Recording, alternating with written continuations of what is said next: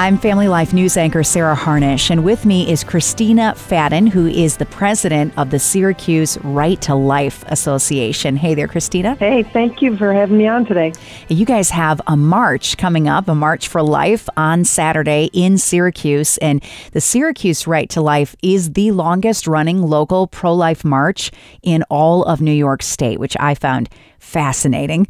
The pro-life movement in the Empire State continues to grow. Can you tell me what you're seeing out in the field? Yes, it's really exciting. Of course, we were just overjoyed when the Roe versus Wade wrongly decided decision from 1973 was overturned. And actually, the Syracuse March for Life started right after the first year after Roe v. Wade was decided. We've been marching every year ever since. And what we've seen, though, especially since Dobbs was overturned, we had been growing in our efforts to reach out to those in need, to the vulnerable, to women in need through a variety of ways, ministries, prayerful, counseling, support, all kinds of manners of ways. And what I see in this area and across upstate New York really is such a great collaboration among all the different aspects of the pro-life movement. So Syracuse Right to Life, we major a little bit more. Our bread and butter is on the legislative and advocacy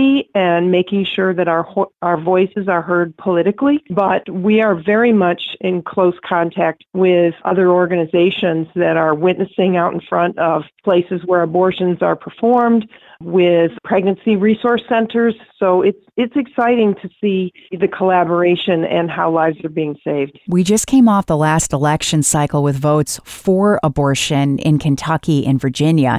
Do you think that what we're seeing in New York with the greater numbers, the collaboration, do you think that represents the country as a whole? Do you think that there's more acceptance of the pro-life movement 2 years after Roe v. Wade was overturned? I think that the word is slowly getting out that really, first of all, a lot of, I'll say on the other side of the issue, a lot of hysteria was whipped up when the Dobbs decision came out. And our people are stronger in grassroots. There's many more pro-lifers and silent supporters out there. We like to say we have the votes and the other side often has the money. So with the money, they drove out a message that was really a lot of fear-mongering. But we're slowly seeing, as people come to understand what the real terms are, especially in a state like New York, where it's very extreme, that more and more people are quietly on our side. I like to say, we call on all people of goodwill in your conscience to do what we can now to save those who we can now. And most people are opposed to late-term abortion. They find it very troubling after a child is viable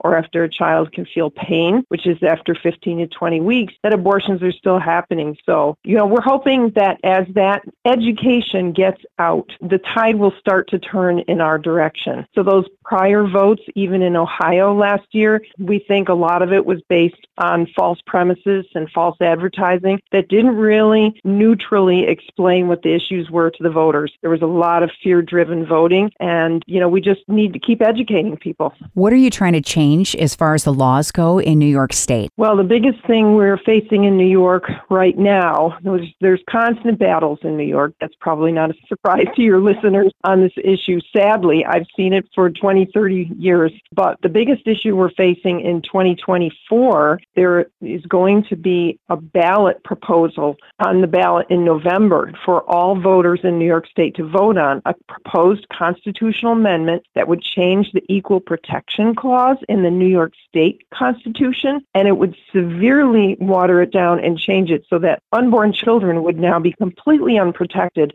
enshrined in our Constitution. We already have a very, very extreme abortion law called the Reproductive Health Act and the so-called Reproductive Health Act, and that could still be, it won't happen in the near future, but it could be overturned. But once you enshrine abortion rights into the Constitution, so-called rights to abortion, then that could be used by judges to wipe out any existing protections. So it's really very dangerous, and we're going to be starting to educate people about that coming up on the November vote. Most people think that abortion is a religious fight, but but more and more we're seeing that's not the case. Yeah, that's true. And, we're thrilled. We've known of feminists choosing life for quite some time. They've been out there advocating, but their message is resonating more and more as people learn and find out that the early feminists, going back to, the great history in New York State in the mid-1800s of advocating for women's rights, they were all pro-life, the early feminists. And really only up until the change really happened in conjunction with feminism around the late 60s, early 70s, that suddenly it became like a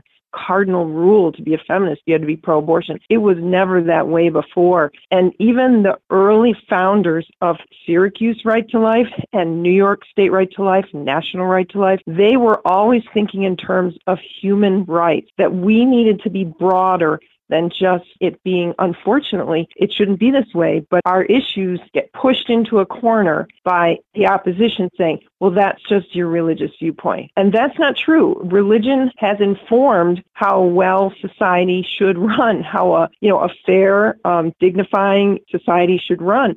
And so religion informs our views, but we are in the business of engaging with the culture, grassroots, based on what's common human principles of protecting life in this case. And we're also new, right back to our founders, that we have to engage the culture in terms of civic engagement. And we can't allow them to just dismiss people of the pro-life view that, oh, it's just your religious viewpoint. I think there's many listening who say, I believe 100% in life, but does showing up to a rally make a difference? What do you believe when it comes to activism?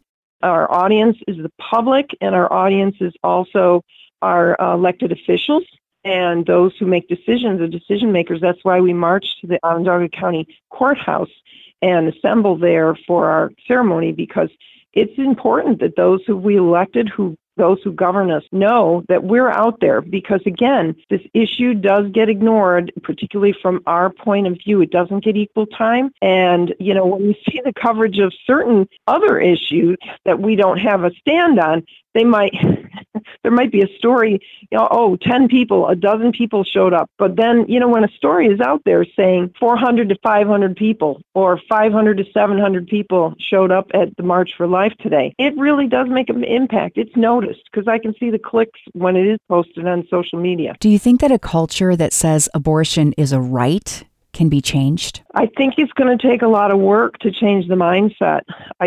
We do like to say that we welcome the time when all unborn children are protected in life and welcomed in law. We think that's an important concept. But unfortunately, even the linkage of the two words, abortion rights, has been something that's become sort of ironed into the fabric of how abortion is talked about in society. And we don't agree with that. We don't talk in terms of abortion rights. We like to talk in terms of abortion, yes or no, or let's talk about limits or how we can better protect women who are seeking an abortion. But we think that it's going to take some time because certain concepts get sort of ironed into the fabric, and then it takes longer to unwind those out of the culture. Another example is that, well, I wouldn't have an abortion, but I can't tell somebody else that. Well, there's another human being involved, and that's the unborn child. So I think people have sort of been enculturated that it's not polite, it's not nice, it's not fair to tell somebody else what to do with their life, their decision, but they're very uncomfortable about it. But we have to speak up, of course, with sensitivity and love and offering support and resources. And if we don't, we're allowing the unborn child to be expendable. And that's what we want to try to turn around. Why do you do what you do? For me, it's a cardinal issue that I have to be doing something about it. I do think it's a tragedy. All of my colleagues in Syracuse Right to Life and the other organizations in the area, all the pro-lifers, think a lot of us feel that way. What do I need to be doing about it? I think everybody really should be doing something about it to try to change this really massive destruction of human life. But I keep going. That's by the grace of God. There's no other question about it. It's a tough battle to be in a lot of times, and it can be exhausting, especially in the state of New York. But we need to keep going because there are other people involved. We're carrying forward the faith for those of us who are inspired by our faith as God delivered it to us. Christina Fadden, president of the Syracuse Right to Life organization. You can go check out the details of what they're doing in Syracuse. Chris, thank you. Thank you very much. This is Family Life News.